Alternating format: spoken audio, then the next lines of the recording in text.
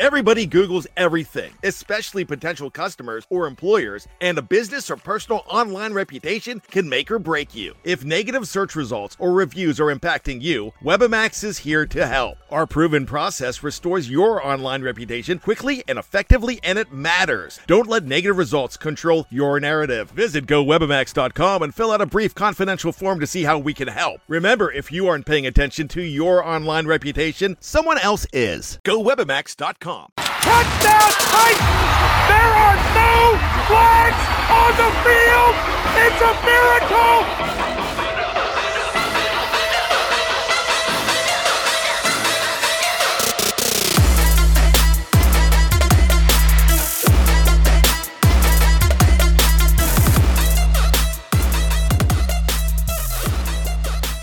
What is going on, guys? Sam, Nick, we're here. Titans Unfiltered, Music City Miracles. Man, it's Code Hate Week, and we're gonna try our best to hate, but hate in a respectable way. But we know this game is a big one. We know everybody's fired up for it. We're gonna be commemorating some of the great Oilers of Oiler history. The Titans put up the Oiler logo, and Nick, let me tell you, when I tell you that all of a sudden I think we're playing the Houston Texans, we're getting jumped. Yeah, it's I'm in a group chat with my fantasy football league, and one of the guys there is from Houston, and naturally he went on a big rant about how it was his stolen valor and all that kind of stuff. But it's just sour grapes, and I'm not someone who is head over heel. Like, I know people are obsessed with the logo, and the colors, you just can't beat them. I've never, I wasn't a fan of the Houston Oilers, so I don't connect with it maybe as some do, but you just can't deny that the color combination, the oil derrick, can't hate on it. Yeah, next year when we're able to rock those jerseys, you had to expect the Oiler jersey sales to go through the roof. Yeah. Yeah. It's old school, it's storied. Like, I want an Oiler, like I want an Earl Campbell jersey, like bad. It'd probably be something that I probably invest in, especially when we're rocking them. So yeah. They're gonna sell, they're gonna be big, and we get to there's like 80 former Oilers coming to the game on Sunday. Is it really? I didn't it's gonna be great, man. And I expect that Titans come out a little bit more inspired to kind of, like, when you're playing against old school, I'm a PA announcer from a high school football team, and they're starting to do their reunions. So a lot of old school football players from the 60s and stuff are going to be at the football game on Friday. So as a coach and as a team, you're going to play a little bit more inspired, because those guys won state championships, or those guys won championships, or they help build the franchise brick by brick when it comes to the Oilers and Titans and stuff like that. So you don't want to, you plan on showing out in front of those guys. And that's the type of vibe that I get whenever I see stuff like that with those guys coming. Well, and you got two things to it. So you got that, which is a big deal. And also, if you look at week one, how flat they came out for the home opener, like we said after that pod, I think that was probably the best Titans fan representation I'd seen in a while. People were hyped, and then it was just the biggest letdown ever. So, they're going to want redemption for that, and, build off that big win, show the fans a good time, and, reestablish that home field advantage you're supposed to have, because that was nowhere to be seen in week one. Terrible. From what I've seen around the league, the people were saying that the fans are back, but the home field doesn't feel like it was there. I got to be honest. So there was a lot of moments in that Seahawk game where it felt like home field advantage was doing just fine for those guys. Yeah. Yeah. I did like what was Vrabel's question. They asked how the crowd noise affected them. He's the beginning or the end. Yeah. It was definitely there. The Titans just did a good job of shutting them up. So, but I think we just had to whittle away. And I mean, you can attest. I think at the first game with the Titans too, I think the crowd was into it and players were hyped, and then just it died so quickly that they couldn't get a chance to build on it. There was no fighting back in order, because of the fact that they got up on us so by 10, right out the bat. It was just it wasn't something that where we didn't do anything in order to make that home field advantage feel come back that way. I mean, midway through the third, like it just felt like it was just kind of over. We'll see exactly like kind of what happens and whatnot. And it was a different situation. Like if you flip the Cardinals score in the third quarter, then like I'm sure like that crowd noise would have been an issue for Arizona to get back going. The Titans just did a good job when they were on the road of making a game out of it by making plays. Yep. Because we are built if we're able to not abandon our running game and Henry can kind of get going. We're built for like a crazy environment like that because you don't have to do a whole lot of talking at the line when you're like, hey, listen, we're running left with Henry. Like, you know what I mean? Like it just works. Yep. So, I mean, you can kind of get in that situation.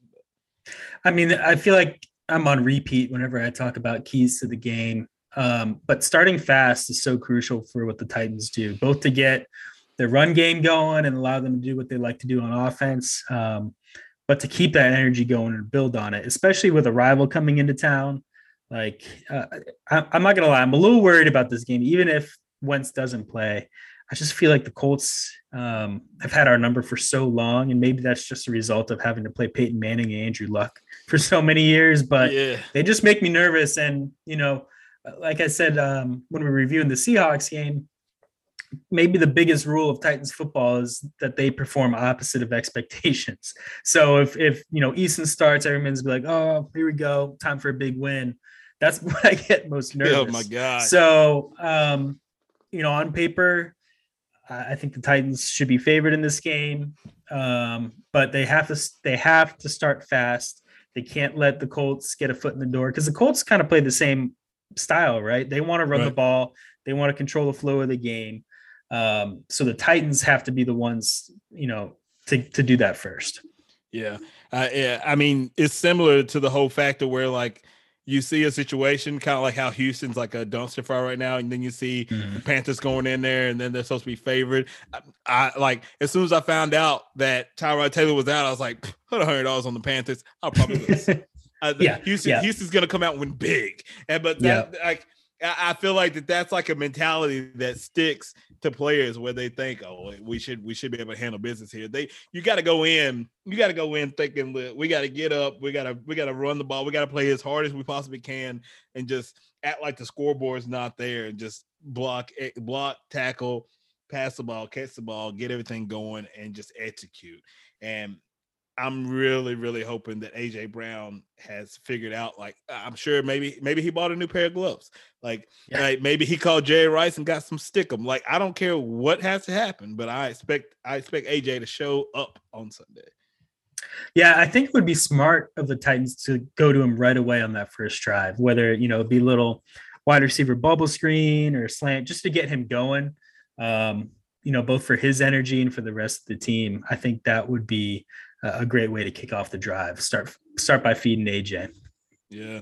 And I know that I went to the Colts game last year. We lost. And then we like demolished them on the road. Mm-hmm. I'd really like for us to be really, really good at home. And then if we're gonna if we to play a little bit better at home than you do on the road, I think it's just so good for a fan base. And I'm hoping that we can kind of get our home thing going here, because with just so much excitement around this team.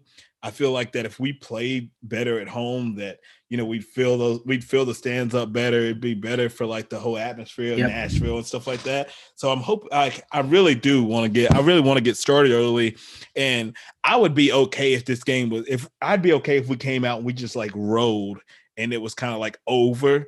Like, I'd be so much better than that, than even if it's like, I know closer games are more exciting, but we need one of those games where we just roll. Like, we haven't had one of those yet. And I know it took a while before we had one last year, but we need it.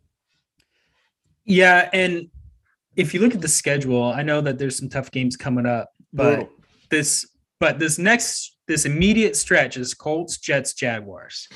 So if the Titans are going to be this team that we think they can be, you know, I made the joke that they perform opposite of expectations, but if they're going to be a team that can really go deep in the playoffs, they need to go 3-0 in this stretch. Yep. You need to take care of teams you should take care of. And so that's what they got to do. It's, if they drop one of that, it's not going to be the end of the world. But I think it would tell us a lot about this team if they can't beat people who they should beat. So it starts with the Colts, especially if Eason starts. We'll get into it with Lawrence, our guest, later. But, I think the Colts should sit him instead of, trot him out there on his little scooter as a statue. I mean, I would be okay with that, honestly, but we may have a better chance, to be honest with you. It can't be that mobile. I don't care. There's no way that he goes into that game and he's like able to kind of bounce around if you get any kind of pressure. I don't understand what he's like. Oh, during times where he's on the sideline, he's just going to be like in a wheelchair. Oh, I'm good. Like get up and go out there and just ball out like it. I just don't understand. Like Paul Pierce, just wheel him out there. Man, like, let's be back. Hobble out there and then just throw for like 4 TDs. I'm like, what? Yeah, because they don't have, he's kind of a long developing passer and he's not a quick thrower. And they don't really have a lot of like, unless Paris Campbell is good to go, the shifty guys that can get open quickly. T.Y. Hilton out. So it'll be interesting to see what happens there. But I think this is going to be a real telling game if they can beat the division rival that they should be at home and then kick off a three-game stretch. Yeah, I will tell everybody this, anybody that's listening right now, just I don't foresee that Jets game being easy. There's going to be a lot of and then of course we're going to have really fun on the internet whenever we got Corey Davis we're playing. That's going to be a fun one. I can't wait to hear that stuff. See, did you watch Zach Wilson last week? He's bad. I know he's bad. he is bad. But that small child breaking down the film or whatever that was. Right. Yeah. But there's a lot of people that think that he is going to be able to kind of develop his game and be a decent quarterback, and he may. But just not in 2 weeks. Yeah, he may calm down and figure it out. But if he does come out and balls out against us, I'm not going to be surprised. Again, that's the kind of stuff that would happen for Titans. He'll suck again this weekend, and then that'll be the game that gives Jets fans hope. But he looked awful last week. So unless he does something miraculous this weekend, I'm trying to remember who they play. I think maybe they calm the game down for him somehow. I feel like maybe they're trying to force feed him too much. They got the Broncos against this. It's probably the 2-0 Broncos. Yeah, the Broncos are probably smacking them. I ain't gonna lie. Yeah. So we'll see. Hopefully all of his confidence is shot after the problem with the Broncos is that they're able to get such a good pass rush that if he's gonna throw interceptions, he'll throw 2 next week. That's tough. That's a really tough spot to put a young quarterback in. Yeah. When it comes to like our O-line, granted we saw a couple injury timeouts, and then you got Ben Jones. I saw the tweet from oh man, I'm drawing a daggone blank all of a sudden. I saw a tweet from one of our analysts. Oh, dadgummit. I can't think today, but I saw a tweet about Ben Jones being down on the field while it was that commercial. And I remember being like, wait, what? Like, I didn't see anybody hurt. And then it comes back and I'm like, oh yeah, while we were at commercial, so-and-so was down. And I'm like, dude, what the heck? And then of course, Stafford goes down twice. And I'm just sitting there in my head. I'm like, dude, it's the last thing that we need. Yeah. I will say Brewer actually looked pretty good when he played in relief. That was good. At least we have some competent backups. But yeah, man, those old guys, they worry me. Think about Saffold last year. I feel like down the stretch, that was like the regular thing for him. He'd sit out a fourth of the game each game. It felt like, and I'll be really interested to see what the deal is with Lewan. And if he's good to go. I kind of hope he is so that we have some additional depth on the offensive line going into it. But dude, I'm honestly worried about Tannehill because he cannot continue to take shots like he has these past couple games. I saw your tweet. I saw your tweet of the they got an ice bath or whatever. I was like, he's got angels in the outfield, flapping their arms behind him. Like, oh no, not Ryan. He is getting smacked. He ran for a couple first down. He's still mobile. He was running for his life because he was taking an absolute beating in the backfield. So I would like to not see that, because when you give a quarterback that's been running for his life a good line, like they typically balled out. Look at Matt Stafford. I mean, he's going to have the year of his life this year because he has a line. He didn't know what to do. He's like, I don't have to run. Oh, sling it, touchdown. Yeah. But we got to kind of shore that up. I think there was a couple plays in there where Henry stayed in the block that worked out really well, because Henry did a good job picking up a couple blocks back there. But I don't care what we got to do. Like, I'm a huge fan of running trips tight end and having a tight end kind of knock off on the edge. And then if you got to keep the back in there, keep him in there. Just kind of, when you keep a back in there, it kind of takes away some of the play action options in order if you really want him to block. But whatever you got to kind of do to give him, he's got to have it. Got to give the guy more than 3 seconds for, like, they're screaming at him. Yeah. And I mean, he saw a fumble. You saw another sack fumble. And I mean, we got to clean it up. I mean, we got a long way to go before we can even think about being contenders in the AFC, let alone the NFL, with some of these other teams that are just balling out. We saw Kansas City look really sharp against Baltimore. I went to sleep. They were up a good little amount, and I wake up, Baltimore's already came back and won the game. I'm like, what the hell's going on? But these teams in the NFL, the NFL is just different, man. And like the top teams right now in the NFL are just made different. The only for sure team right now that just looks really solid that, like, I haven't seen any kind of like holes in, it's been Tampa Bay. But they haven't. Well, even Matty Ice, they were like keeping it close there for a little while, and then he threw 2 pick sixes. 2 pick sixes. That game didn't start out. That game started out as it was going to be over really fast. But they were able to kind of bounce back a little bit. But they have the offense to kind of do that, though. They should. Yeah. No, the AFC picture is weird. Like, who would have thought 2 undefeated teams would be Oakland and Denver? Just, Teddy Bridgewater and Derek Carr on top of the AFC. Wouldn't have guessed it, but it's a good thing and it's a bad thing. Like, I think we're seeing that, anyone can beat anyone here, but also, like, when you get those clogged conference standings, that's when winning your division becomes even more important, because there's going to be a ton of teams with like 10 wins or whatever. And then you don't want to rely on a tiebreaker to get in the playoffs. And I'm kind of feeling like that's what's going to happen if you don't win your division. Yeah. Yeah. I mean, and dude, there's still a chance that Oakland or Denver probably still ends up with the losing record the way the NFL goes. You never know. Oh yeah.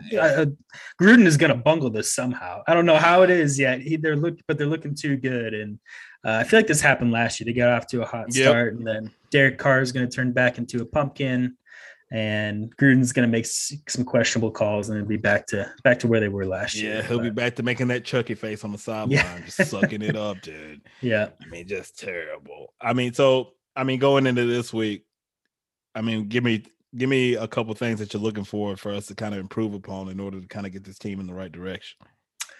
I'd like to see them build off of their second half performance on defense last week.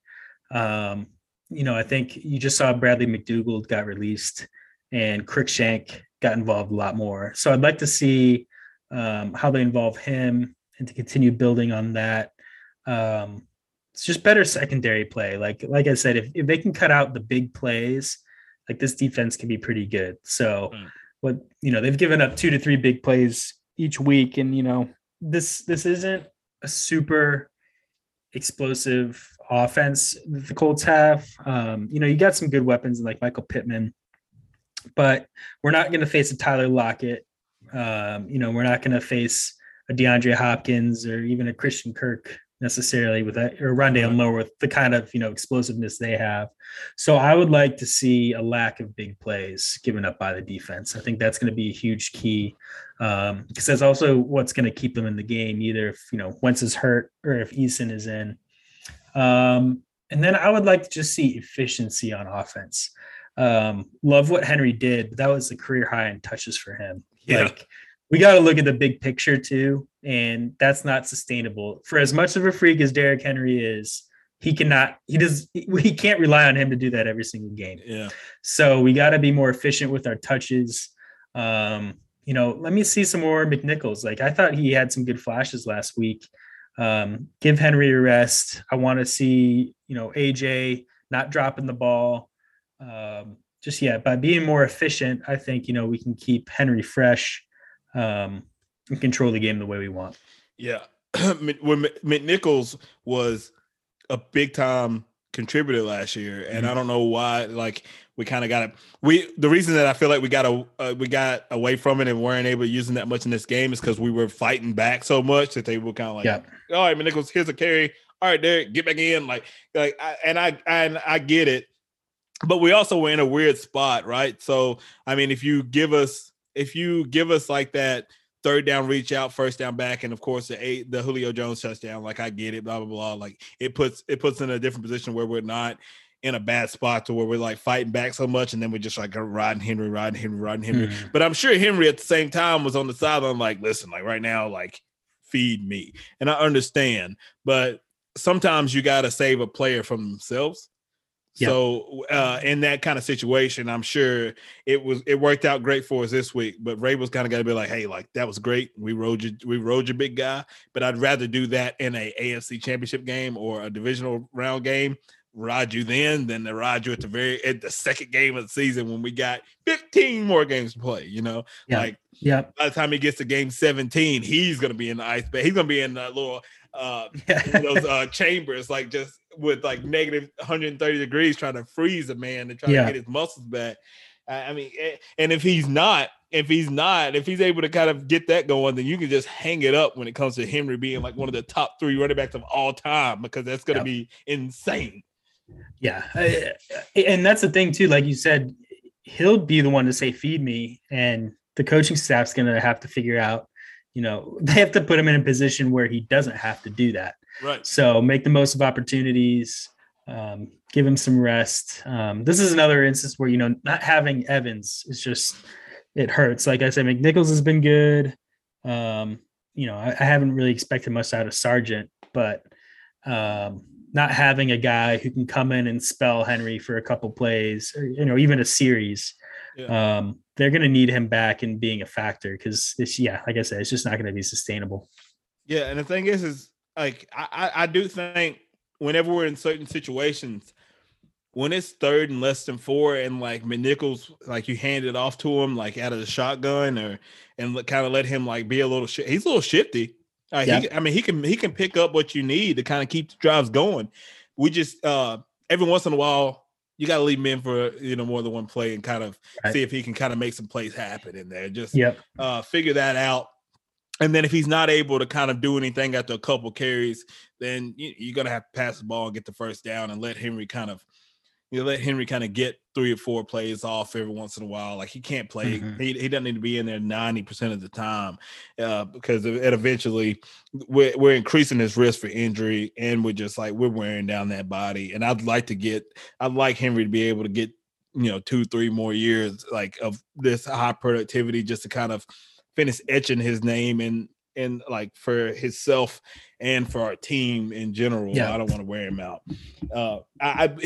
Granted, there is nobody else that's been built like this, being able to do what he does. I get it. All right, so now that we've, so we know we got the coach coming up, so we know what we need to work on. Let's go ahead and get us a different perspective here. We got a guest for you this week, guys. So we're going to bring on Lawrence Owen, Cowboys Law and Believe in Coach podcaster. The guy knows his coach. He can give us the inside of it. And believe it or not, the Colts fans are just as crazy as you Titan fans. And we're going to dig into that because he can tell us a little bit about that. I'm still skeptical. He said so, but we'll see exactly what we think about that. All right. Well, Nick, we got a big matchup coming up with the Colts. Always a fun one, always a big rivalry. The talk's already going. So we gotta get into it. We're gonna talk to a guy that really knows what's going on with the Colts, kind of covers the Colts Law and Believe in Colts. So we got Lawrence Owen with us here this afternoon. Lawrence, how you doing, man? I'm doing well, dealing with some serious rain in my area. But other than that, man, I think everything's doing great. Thanks for having me on. How are you doing? Yeah, man. Nick, I'm pretty sure it's rained like the past 5 days in Nashville. Yeah. Right? It's been. Yeah, I think since Thursday last week. I'm in the process of thinking about building an ark just in case. It's right. I tell you what's hurt the most. My golf game is taking a beating because of the fact that like on Tuesdays and Wednesdays, I like to golf. The past 3 Tuesdays and Wednesdays, it's just been like, it's been raining like nonstop. Even if it doesn't want to rain throughout the rest of the week, Tuesdays and Wednesdays, automatic rain. Like, I don't know what it is about that, man. It's just like somebody out there has just like, oh, we're just going to ruin this guy's golf game. It's terrible. I got a company golf thing I'm supposed to do for Pepsi on next Tuesday. And I'm like, guys, I haven't golfed in 2 months. You do not want me out there, but it is what it is. But man, hey, if you have to blame it on the weather, I mean, you got to blame someone. It's going to be ugly no matter what, right? There's a lot of user error on there, but at least I have something to fall back on. Yeah, you got the weather. When I'm taking out a couple of windows on the golf course, I'm like, hell, what do you want me to do? It's been raining. Like, I got something to say now. But no, man. So we got the matchup for the Colts, man. It's always a fun one, and there's always a lot of chirping going on. It's a huge divisional game. Everybody kind of jockeying for position. You know how our division's been. It's been a kind of a rough start to the season for the division, man. But from your standpoint, looking at it from the Colts side, I mean, what is it that you guys are? Well, obviously, we know Carson Wentz, but give us like your take on the Colts season thus far. It's been pretty well dictated by injuries. The Colts season has, and the offensive line has had injuries throughout all of training camp and preseason. No one's been able to get any kind of consistency with each other. Obviously, we know about the Carson Wentz, and he's been having his issues between, foot surgery and then COVID, and now both ankles are sprained. One of them, I assume, from what I understand, is a high ankle sprain, so he's questionable. We don't know if he'll be starting or if second-year quarterback Jacob Eason will be starting this Sunday. And then, of course, a bunch of other injuries out there with, like, obviously Paris Campbell didn't play last week. Our starting cornerback hasn't played yet this year in Xavier Rhodes, but there's hopes that he might be able to play this week. Braden Smith ain't been able to play outright tackle because of a foot injury for him as well. So there's a bunch of question marks. But even with all these injuries and question marks and stuff, I was pleasantly surprised with how the Colts handled the Rams game on Sunday, being that, I feel like the Rams are maybe the best team in the NFC, and they took them all the way down to the wire. I honestly feel like the Colts should have won that game had they been able to score on either of those drives in the first quarter when they got within the 5-yard line and ended up turning the ball over. So even with all the injuries, I think the Colts still have a lot to look forward to this season. What's, I know it's only been 2 games, but how does the offense look different this year? Obviously, you said the offensive line struggles, but how does the offense look different from Phillip Rivers to moving to Carson Wentz? Oh, it's like night and day. Right. When you had Phillip Rivers in there wasn't a whole lot of RPOs. There wasn't a whole lot of rollouts, things of that nature.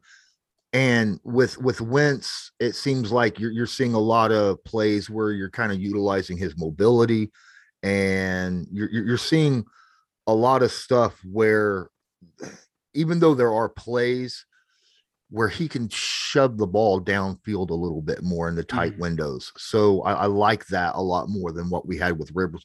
No knock on Rivers. He's a great quarterback. He just didn't have the mobility or the arm strength to do a lot of the things that Carson Wentz can do. Yeah. And I know, like, one of the things that Rivers was good at was getting rid of the football. He had like the 4th lowest sack percentage in 2020, and 2020 Carson Wentz led the league in sack percentage. Has that been an issue? Obviously, offensive line play is going to factor into that, but has he been holding on to the ball a lot longer than what you remember with Phillip Rivers? When he's not under pressure, he gets rid of the ball fairly quickly. But the problem is, what I'm noticing is, like, there's times when the offensive line is just awful and someone gets through immediately. And instead of throwing the football away, he's trying to get away and look down the field. So that does kind of tend into where he's holding the ball a little bit longer rather than just, throwing it away and calling the down a loss, So yeah, you do see that a little bit. Yeah, I mean, so offensive line obviously has been like a strength of this team, Mhm. like for a while now. But I mean, you got the 26th in pass block on the win rate though so far. So you think that just has a lot to do with like the injuries? I mean, you lost Costanzo. I mean, you think it has just is that factoring into the fact that they just haven't been able to have like that chemistry get like rolling like they usually do? Yeah, I think well, between the chemistry being okay, so you look at it this way: Ryan Kelly, the Pro Bowl center, he's been out a lot preseason and training camp due to a hyperextended elbow. Quentin Nelson had the foot surgery. He was out all but like 3 snaps in training camp and practice. Eric Fisher just started his first game last week, and the backups over there have been terrible at both tackles. And then of course Braden Smith, the only guy that's played every snap through training camp to through the season has been right guard Mark Lewinsky. So it's just been a mismatch, and I think you're right. It has a lot to do with chemistry with those guys getting snaps, getting back on, kind of getting back to the normal. You know what I mean? Right. Yeah, I mean, we dealt with that a lot whenever we had Lawan that was kind of out. And then, I mean, he took a lot of slack for how that Arizona game went, but most people just don't know. I mean, when you're out of those games and you don't get those reps in a game, it's night and day. You can't get that in practice, you know? So, I mean, that's what, so, I mean, I definitely can understand that. We get that from our standpoint, but people just don't understand that. I can't remember. Is Fisher making his debut this weekend? Is that official? No, he played 67% of the snaps against the Rams. Did he play last week? Okay. Yes, he did. I thought, okay. And So while he was in, he looked really, really good. Yeah. But like I said, he only played 67% of the snaps. He's on a pitch count because of, he didn't get a whole lot of practice between the point where he was released to practice and then it was time to play. And they went ahead and said, you know what? Game snaps are very important. So let's throw him in there. And that's what they did. Okay. Do you expect him then to be at full run this weekend? Probably. From what I'm under, he's not on the injury report right now. You don't see anything where it says, that he's limited or anything. Mm-hmm. He's been full practice. I think he'll be a full go against the Titans this Sunday. Okay. Yeah. And we've talked, about the struggles of the offensive line, but what is one aspect of the offense that's really impressed you? Wow. The big plays. I like the plays after the catch, the yak yards. I think that there's a lot of people that are stepping up. Michael Pittman Jr. had a heck of a game against the Rams, like 128 yards receiving. And then, of course, another receiver, Zach Pascal, who is the only guy on the Colts so far that even has a receiving touchdown, and he's got 3 of them this year in the 2 games. He's doing fantastic as well. And those are 2 guys that needed to step up in that process with T.Y. Hilton on IR and Paris Campbell missing last week due to an abdomen injury. Man, that word is so hard for me to pronounce. That's a tough one. Yeah, I hate that Pascal and Doyle have stuck on the Colts all these years after we released them and made us hurt for it. So I'm hoping they don't look for additional revenge this weekend. Man, Pascal is so good. He is such an underrated receiver right now. I feel like he's probably our best route runner on the team. And he knows how to get open in man coverage. So just very, very solid, dependable receiver. So yeah, thank you. Yeah, you're welcome. Yeah. So obviously Hines is torn the Titans up in the past. So he had 243 yards in 2 games last season. So you're expecting him to be another X factor for you guys? Yeah, especially since the fact that Carson Wentz is hobbled right now. So it'll either be Wentz or, like I said, Jacob Eason. And the run game hasn't been as effective as what the Colts would like to see it so far. I could see a lot of screen passes or flat passes out to Hines in this game. Whether or not he'll get a whole bunch of carries carrying the ball up the gut, we never know from one game to the next. But I really do expect him to be utilized a lot in the passing game. And how do you think that going to the other side of the ball, what's your take been on the defense thus far? That's another, I feel like the Colts, a lot of times when people talk about them, it's, the run game and offensive line, and then the staunch defense. And obviously, you guys have maybe one of the hardest schedules to start the season that I've ever seen. And it's not stopping after Tennessee. I think you got like your first 6 games are ridiculous. But what have your thoughts been on the defense thus far against those good offenses? Well, they've given up a couple big plays week 1 against the team you guys know quite well, the Eagles, right? We gave up 2 big plays for touchdowns, so that was an issue. We didn't give up a lot of air yards against the Rams, though. Some yak yards happened, but I guess that's better than giving up air yards. I honestly think that right now our pass defense is kind of questionable, especially with Kenny Moore right now not looking the best in the world, as he has looked over the last 3-4 years for the Colts. He's looked absolutely outstanding, but I think that having our number 1 corner out in Xavier Rhodes has kind of really took its toll on the entirety of the pass defense. The front 7 still playing very, very solid football, though. Yeah, I mean, when you're talking about that, so obviously we know that Julio and Henry for us had really big games last week. So, I mean, what do you think that your Colts defense is going to have to do to prepare for that big 3 in order to slow that down just a little bit? That's a scary situation. I sat here and I watched that game and I was like, you know what? When Derrick Henry's not moving, then the Titans don't look as scary. But then you see the Derrick Henry start coming on in the second and third quarter, and Ryan Tannehill just lights the world on fire, right? I mean, it didn't matter whether Julio was there this year or last year when you guys had Davis and Smith, right? Mm-hmm.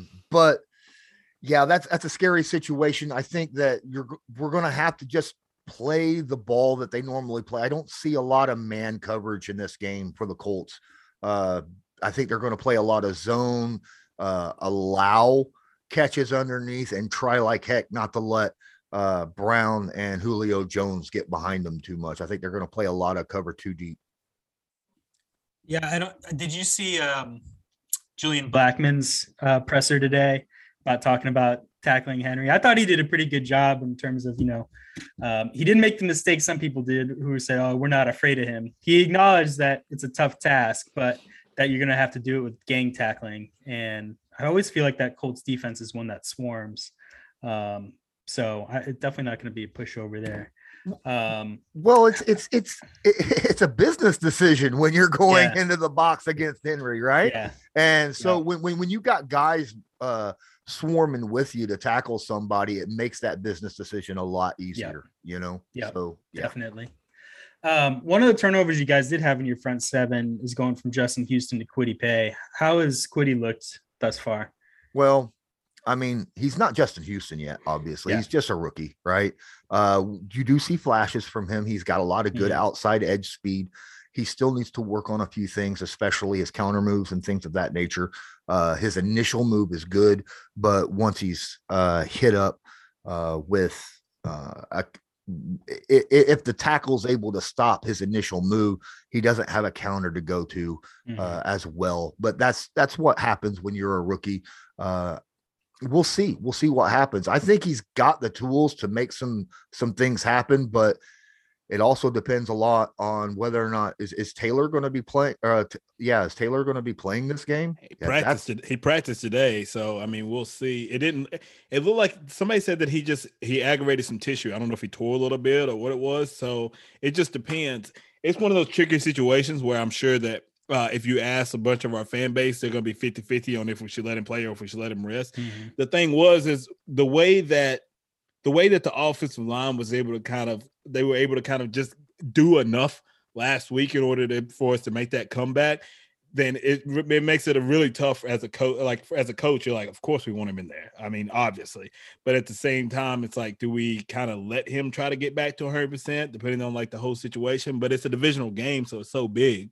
So it's tough. I mean, with the knee and being a lineman and putting all that weight on it and the run blocking that we do all the time, like it's a really tough situation, and I'm glad I don't have to make the decision. Let's put it that way. Right. Well, honestly, the most of the pressure, whether it's run or pass defense, is generally coming up the gut so far this year with the Indianapolis Colts, with DeForest Buckner and Grover Stewart. Buckner's in the backfield of the other team's offense so much this offseason. He's not landing home a whole lot, but he's getting back there and getting a lot of disruption. My question, I'm just curious, how are you feeling about that matchup between Buckner and, say, your center and your guard? Well, our first episode, we were laughing because our right guard, Nate Davis, had probably the lowest pass blocking score I've ever seen on Pro Football Focus. He had a 1.6. Holy crap. Yeah. That's what we said. Yeah. He's, this is his third year. He really made some big strides last year, and he's become a good run blocker. He wasn't that bad at pass blocking last year, but that was where he needed to take the next step, and he's kind of gone in reverse. Roger Saffold and Ben Jones are two vets who can handle themselves. So I would say that Nate Davis would be where I'd be concerned, because I think he gave up like 5 pressures that first game. Wow. So if Buckner is lining up over Davis all day, it could be a little ugly. Could be a long day. And then Ben Jones got shaken up a couple of times last game. I'm hoping that's not, and Saffold. Both of them were out of the game at points last week. So I just, so hopefully that's not like an issue. Every time a lineman takes forever to get up, I think every Tennessee Titans fan is holding their breath. I think a lot of teams in the league are holding their breath. I think that may be like one of the least depth positions, like right now, like all the way across the board in the NFL. It's like linemen right now. Yeah, big drop offs. Yeah, it is that way. It is that way. I've noticed that. It's like with the Colts, when an offensive lineman goes down, you're looking at it, especially when it's a tackle. Tackles are so rare. Good tackles are so rare in the NFL that if your starter goes down and you're just like, oh no, we better have running backs and tight ends over there helping like crazy, because if you don't, then you're scared to death to watch your quarterback step back in the pocket. Yeah. Yeah. I was going to say, Grover Stewart, I think, is one of the more underrated players in the NFL. And I feel like that's, their confidence in him is one of the reasons why they were fine letting Autry come to our team, which we had no interior pressure at all last year. So thanks for letting him come over. Yeah. He's made an impact already this year. But who are some other players, that Titans fans might not be super familiar with, but are going to have an impact on Sunday? That's a good question. We talking defense or offense? Either side of the ball. Either side of the ball. Well, I would say Marlon Mack, but you guys know Marlon Mack pretty well. Well, we do know him, but what he was out all last year. What's his role been coming back this season? He did not take a snap in week 1. In week 2, he came in the fourth quarter and really changed the dynamic of the run game. Really? He's a completely different runner than what Jonathan Taylor is. Jonathan Taylor is that hit the hole, hit you. If you don't tackle him, he's gone. Right? Kind of like Derrick Henry in that aspect. Not quite as big and strong as Henry, but faster than Henry, whereas Marlon Mack is one of those guys where he's going to look at the offensive line and kind of move the offensive line as he goes, directing them to help him gain more yards. So Marlon Mack is very, very good at that. And he's shown still, even with that Achilles injury that he had week 1 last year, he came back, and this training camp showed that he still has every bit of movement that he had before injury. And that was something that we were a lot worried about with that. But yeah, I like Marlon Mack. I think that he'll probably get more carries against the Titans than what he did week 2, which of course was more than 0 carries against Seattle in week 1. But another player I think you guys need to watch out for is Kemoko Turay. Kemoko Turay is a NASCAR pass rusher. If you understand what that means, he's the guy that comes in on second and third and long. For pass defense. He's a pass rush specialist is what he does, and he is incredibly fast and has really, really good bend. So if there's ever a time when Henry and Tannehill's not able to get a good, 3, 4, 5 yards plus on first down, you might see him line up out there on the defensive end side, and he's very good. He's very, very good. Yeah, well, we're still like we have PTSD from Chandler Jones, so hopefully we don't see Toure do the same thing. But that could definitely be an opportunity for some of these pass rushers. Yeah, when we talk about pass rushers, I was really hoping you weren't going to say anybody about rushing any kind of passer. That's the last thing I want to hear. Last thing I want to hear right now is anything about getting any pressure. We're still running into the same issue. Like, we still have Tannehill getting smacked from behind and fumbling the ball. I'm surprised that they're not like telling him, like, listen, like you gotta either shuffle up into the pocket or you gotta like roll out or like there's something, because we're giving up so much on his blind side, and that's where those fumbles are coming from. They're not technically even his fault. And I mean, even I was kind of like, oh man, like Tanny, and then people were like, man, he can't do anything about it. I mean, I get it.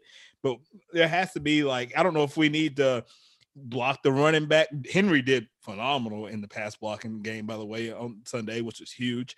But, I mean, there's, like, certain things we have to do to give him that opportunity until we can figure out what we need to do in order to be able to – for him to drop back and make something happen. When he comes out from behind center, he's got no time. Oh my goodness. Does he not have a room up in the pocket to step up to get to help give the tackle a little bit of edge? Remember what I said about Nate Davis? yeah. You shuffle right up into a, like, just get helmet to helmet right under your chin, knocked out maybe, but that's another issue we're still working on. He definitely took some hits in the Seahawks game, but the pass blocking was improved enough that allowed us to make that comeback, because they couldn't get anything going against the Cardinals. Seattle's pass rush surprised the heck out of Colts fans week 1. And I was like, what in the world? Last year they were awful. Yeah. And now it seems like this year they have stepped it up much more than what we remember from last season. Yeah. Jamal Adams is back in the box, being that linebacker / safety that he's used to being. I mean, the thing, what people that really didn't, it got broken down, so a lot of people saw it. But if it wasn't for that crack block by AJ to kind of spring there, I mean, Jamal's in the box, like he's coming down there and he's ready to hit. He's gonna make plays. We were able to kind of get in his head a little bit, to have him a little bit frustrated, which caused a lot of their team to make a lot of mistakes and get a lot of penalties off of stupid stuff. But he was down there, and whenever he's down there and they let him kind of run a little bit, like him and Jalen Ramsey, they love to be physical. Yeah, we know that. 2 weeks in a row, we played both those guys. So, Yeah. All right, Lawrence, let me ask you a tough question here. Is this a do or die game for the Colts? No. Nope. I was asked that same thing about the Rams game. No, because you mentioned it earlier. The Colts' first 5 games of the season is the hardest NFL scheduled first 5 games in decades, right? For the NFL. I mean, they start off against the Seahawks, then the Rams, then you guys, then Miami, and Miami with Tua, without Tua, but their defense is solid as heck. Yeah. And then the Ravens, right? Those are 5 very, very good teams. After that, the schedule starts to ease up. I feel like if we could get 1 or 2 wins out of the next 3 games, I think the Indianapolis Colts will be okay, and we'll be able to move forward and then start stringing a lot of wins together, because that's that time frame when we should be getting a lot of our health back and a lot of chemistry back, and the Colts will start seeing what the Colts actually are like, rather than, looking at a Swiss cheese of an offensive line that haven't played together all off season. Right. Well, that's a good segue though. Sam was just talking about Lewan and whether or not to play him. If Wentz is, he was rolling around on a scooter today with like a boot on, and he sounds like the Black Knight from Monty Python. With like, it's just a flesh wound. I mean, do you think that it might be worth it to, sit him a couple of games during this hard stretch so that he's healthy for the games that you should win? Honestly, I if it was up to me, I wouldn't care. I would not play Wentz this week. I have had high ankle sprains. I know what they are like. I know that even if you tape them up and they feel good, it doesn't mean that they are, and you can make it worse. Even taped up, you can re-roll that sucker and turn it into a severe high ankle sprain, and then you're done for 4 to 6 weeks. I don't want to see that happen with him. I personally would rather get him healed up and have him for the long stretch rather than worry too much about what's going on this week. I think that Jacob Eason, he doesn't have a lot of snaps. He had a whole 5 snaps in his whole career. That was last week, put in a terrible situation. 2 minutes left the fourth quarter, down by 3. And they're like, okay, you have a 2-minute drive. Go ahead and try to win. Of course, he's going to end up throwing an interception to Jalen Ramsey. What else do you expect? Right. Yeah. But I do believe that he would give us a better chance to win against the Titans than a hobbled Wentz with a chance of actually injuring him even worse. Right. Yeah. Because you could further injure the ankle, but then also if you're a statue sitting there, that opens you up to more injuries. So, exactly. And with his injury history, I think I'd play it safe. If that was me. And I'm not just saying that because I want to face the backup. like when Eason was running out there, I'm gonna put this song clip in there. Like I could just hear "There Goes My Hero" as he runs out there, and then the record scratches and Jalen picks it off. But it's just that's such an impossible situation, and I don't think even if he plays it, he plays nearly like he doesn't make that same mistake. I mean, that's just too much pressure for him without having any NFL snaps and stuff like that. Like it was when he came in.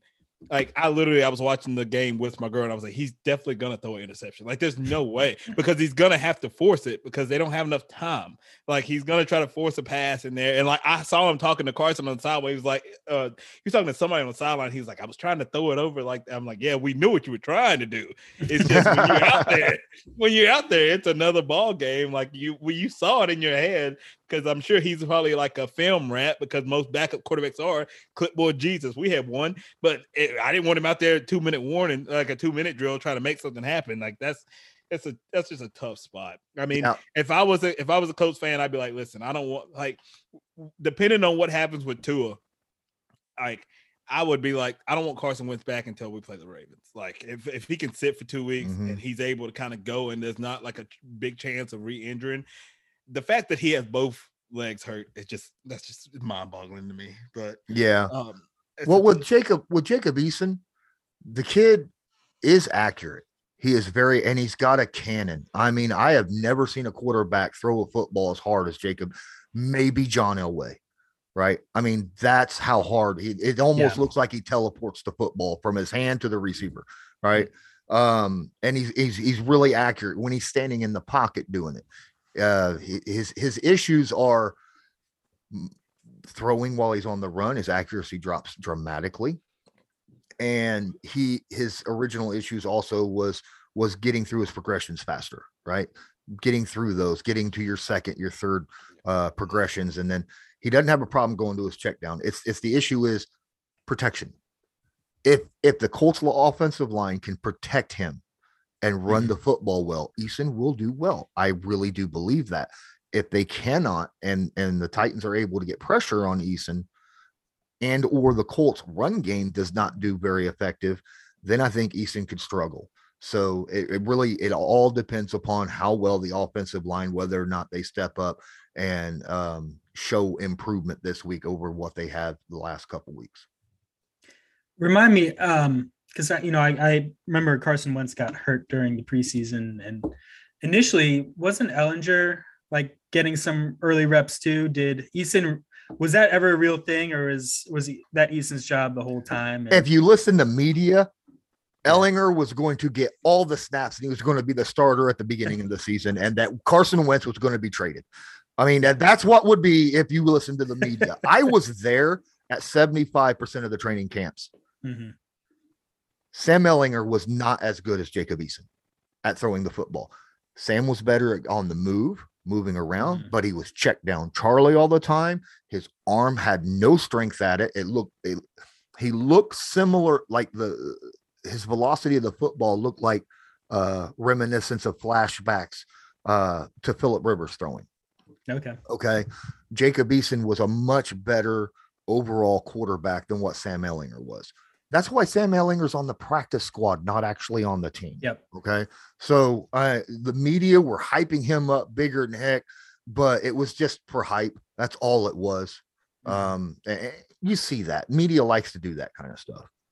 Yeah. And that's why I asked, because, that's especially when you're not following that team directly, that's the trickle down you get. Oh, watch out. He might make a play for it. But yeah, that's kind of what I figured. Because in the end, having the arm is a huge step in being an NFL QB.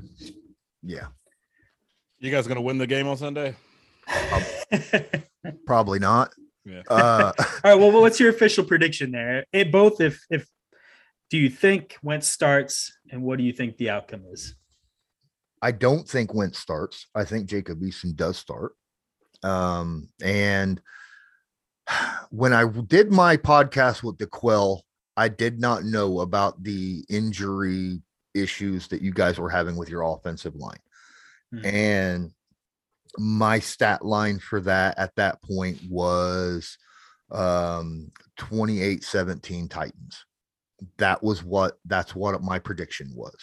Found out about the offensive line. I figured, well, maybe the Colts can do something, here and there, but I still think the Titans are going to win. I just think it'll be a little bit closer, more like 24-17 or something like that. I don't know. It'll be a little bit closer of a game than what I was initially predicting, but I still think that the Titans end up walking away with this one. All right. Yeah, I think it's going to be actually a sneaky high scoring game. Usually these are like, fight them, drag them out type deals, but both teams have been giving up big plays in the first two games. So I wouldn't be surprised to see that on both sides and a lot of it does depend on if Wentz plays, but I think this could be a surprisingly high scoring game. Yeah. I will say this, if I was a Colts fan, I would not stress out, even if you come out of here, you don't get a win and stuff like that. Like, I know how our fan base is. Like, we would panic if we were in the Colts position. I don't think Colts fans should panic in that position. Oh, please. There's some Colts fans out there already saying we need to just go ahead and call it in and tank the rest of it. Yeah. That's refreshing to hear, though, because that tells us it's not just our fan base. Man. Because people were calling for Vrabel's head in the first quarter last week. So every fan base has those fans that do that. So, I just kind of take it as it is and kind of brush it off, because real fans know what's going on and we realize, what the reasons are for what's going on, and never get too high, never get too low. Right. Yeah. Right. Yeah. That's not what Twitter was made for, though. Right? No, it's not. It's one extreme or the other all the time. It is an absolute jungle every single day, every take. And if you come in there with a neutral take, then they'll chew your head off. It's not happening. Yeah. Well, Lawrence, we know you're a busy man. You got a lot of stuff going on, man. We appreciate you coming on to talk about the Colts Titans matchup. Always a big one. I'm sure that both sides are going to be fired up, excited about this, and it's always a great matchup. So we're looking forward to that. Guys, make sure you go check out Lawrence on Believe in Colts. Is that correct? Yeah. I have Believe in Colts with DeQuell Jackson, and then Colts Law as well. It's on YouTube, Lawrence Owen, and then anywhere you listen to podcasts.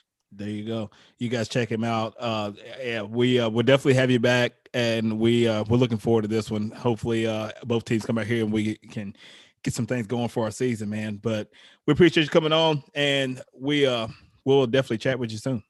Well, thank you for having me. It was a pleasure. Enjoyed. Believe it or not, I actually enjoyed sitting here on a Titans podcast and talking ball with you guys. That's kind of rare. A lot of times I've done that, and I've gotten. Let's just say that, we were talking about the fans.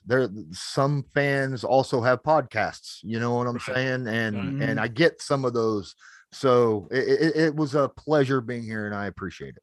Thank you. Yeah, man. Thanks for coming. And I'll say good luck to an extent on Sunday. Yeah. Yeah. Good luck to you guys. injuries. Just not too No much injuries. luck. No injuries. Right. How about that? Yeah. Now, I Yeah. don't ever, no one wants to see injuries. I mean, I don't want to see injuries on the other team, right? Yeah. You want a team to be playing at their best. So no injuries. Let's have a really good game. I don't want to see no one getting thrown out of a game for having a freaking flag for celebration. What in the world is that crap? Yeah, But yeah, that's another time. Well, it was funny I don't know if you watched the Seahawks Titans game, but the Titans definitely benefited from a big taunting call there. And so I was joking with Sam. I was like, oh yeah, I've always been a big fan of the taunting calls. So gotta get that out of the game. Yeah. So, and as soon as it happens to us, I'll take the opposite stance. But we'll see. Exactly. Yeah. All right, Lawrence, brother. We'll talk to you soon, man. We appreciate it. Thank you.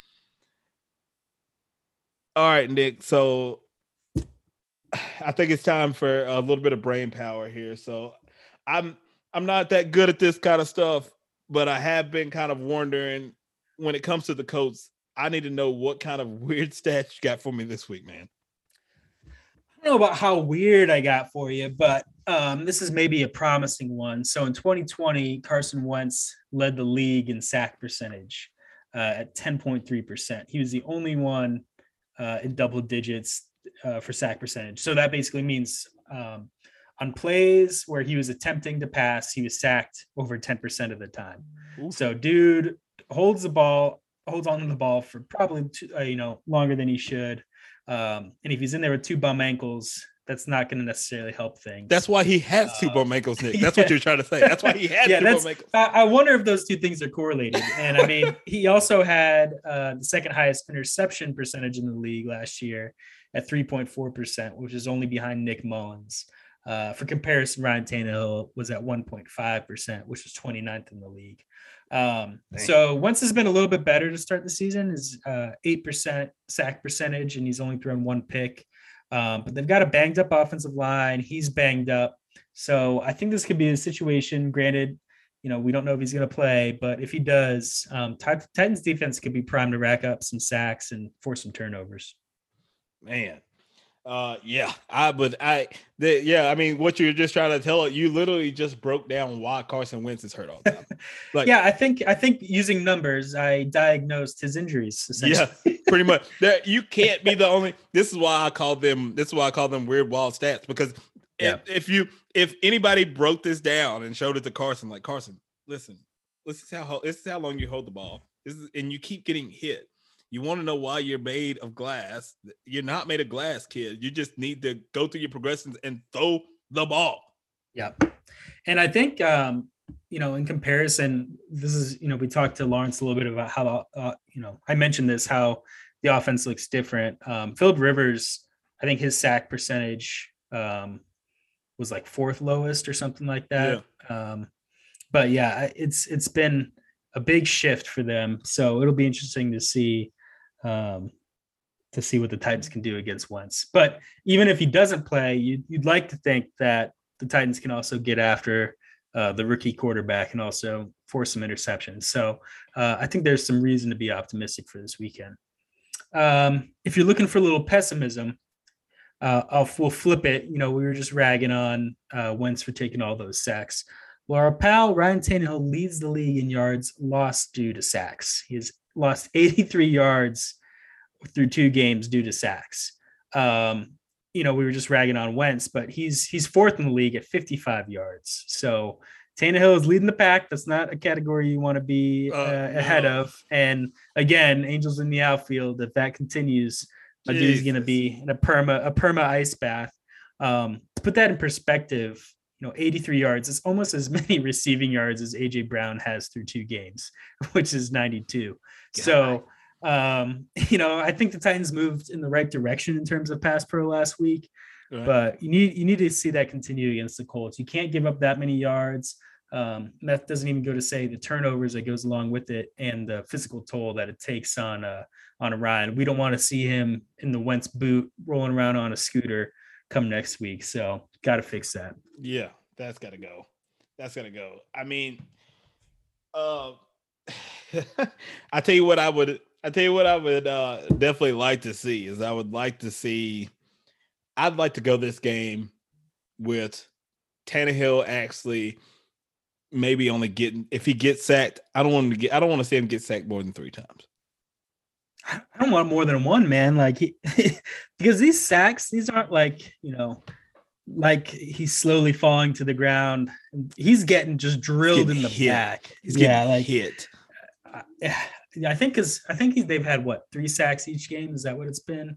But he's just getting walloped. So yeah, I want to see under 3 for the first time this year. So. Here's the good news. The good news is if we're able to establish the run game against these Colts and we can kind of get everything going the right way, then I think obviously whenever he's dropping back and like he was hitting some of that play action was hitting and that rollout stuff was hitting, it made it extremely harder for the defense to get to him. And I think we did a really good job on the edge whenever he's rolling out in the play action. We did a really good job of keeping those guys from breaking off of their tackles and just kind of like running him out of bounds or running him down. And he was able to kind of roll out there and kind of sling it a little bit. And if he didn't, like, I don't care if like Tanny, the kid can still run, man. Like if that's open, like he's running and he picking up first down.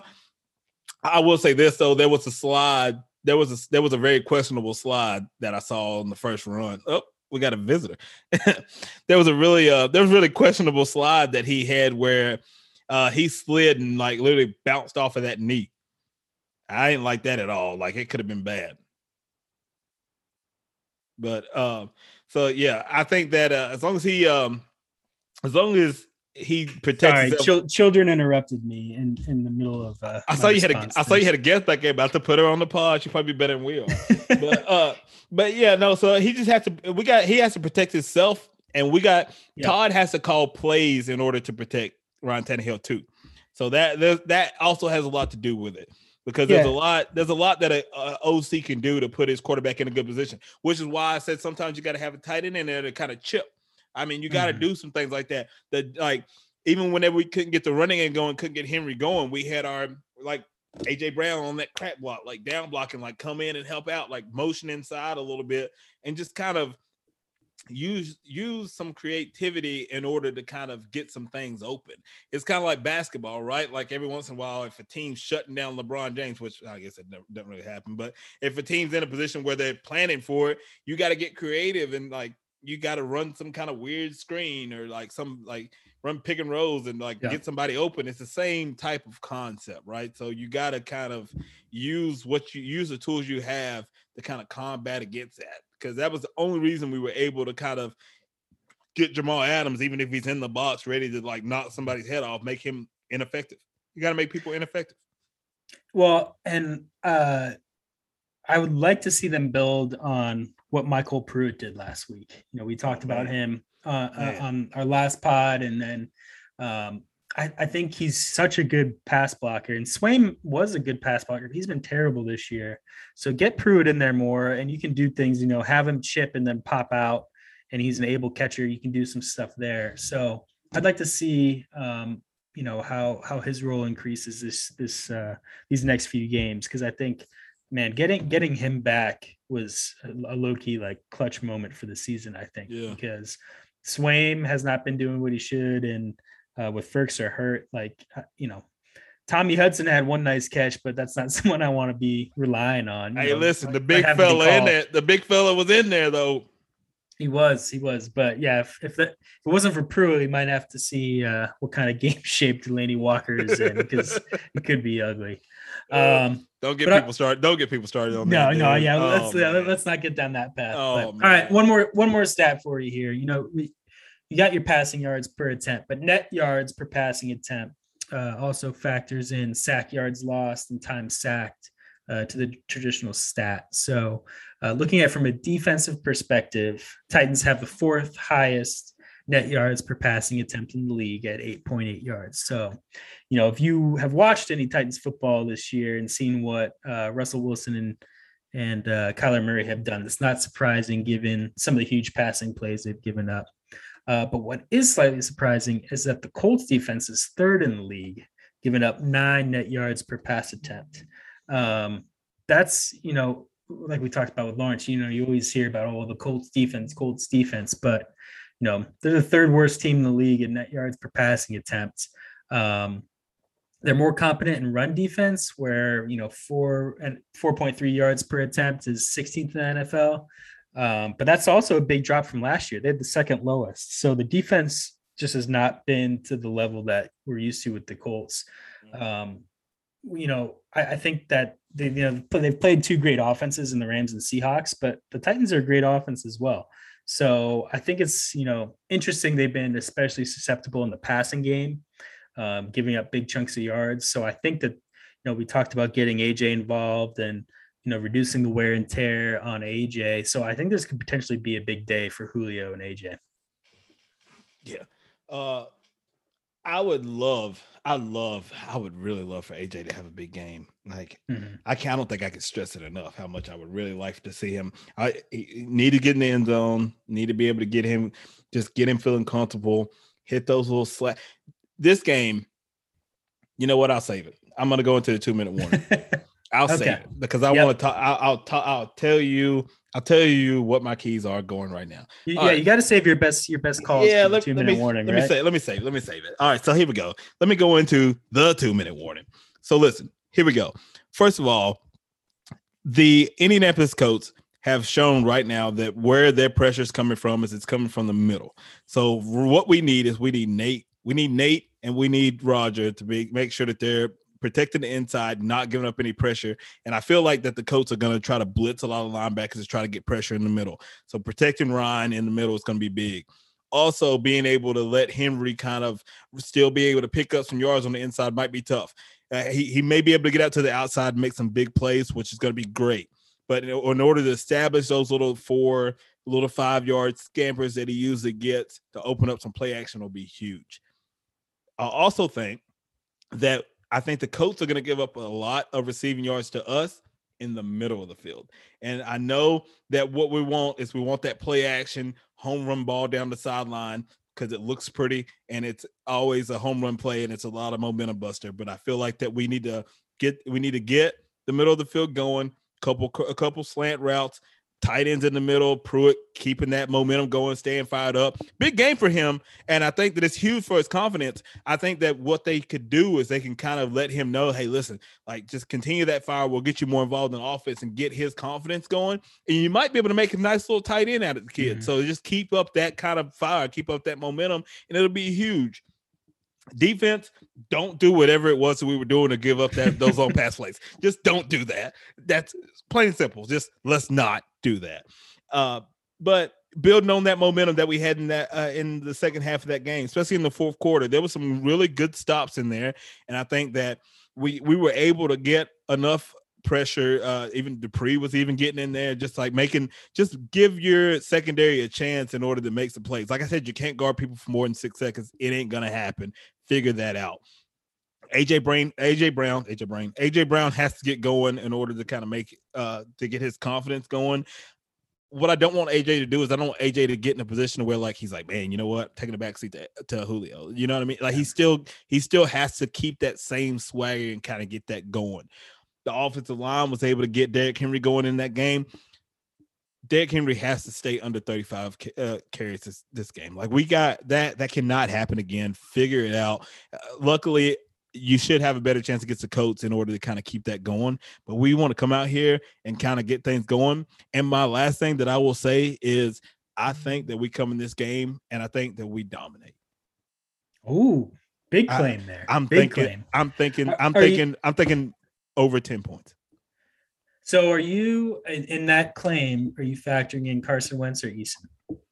Carson Wentz, or either or, it doesn't matter. Carson Wentz, Easton, Peyton Manning, Eli Manning, Archie Manning. I don't care who it is. Bring up the little cousin Manning. I don't care who the hell is the quarterback. The Titans we're kicking their ass all the way back up to Indy on Sunday.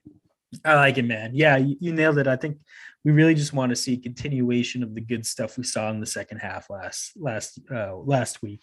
So, like I said, these division games make me a little nervous, but this is the time where the Titans need to establish who they are. That they're the kings of the AFC South, and they got to make sure everyone remembers that. Yep. I mean, to be honest with you, man, I'm still gonna stick to the point to where for some reason the Jets game has me more nervous than this Colts game. I don't know why. I don't know what it is, but for some reason that one makes me so much more nervous. But hopefully we kick both of their ass, but we'll see.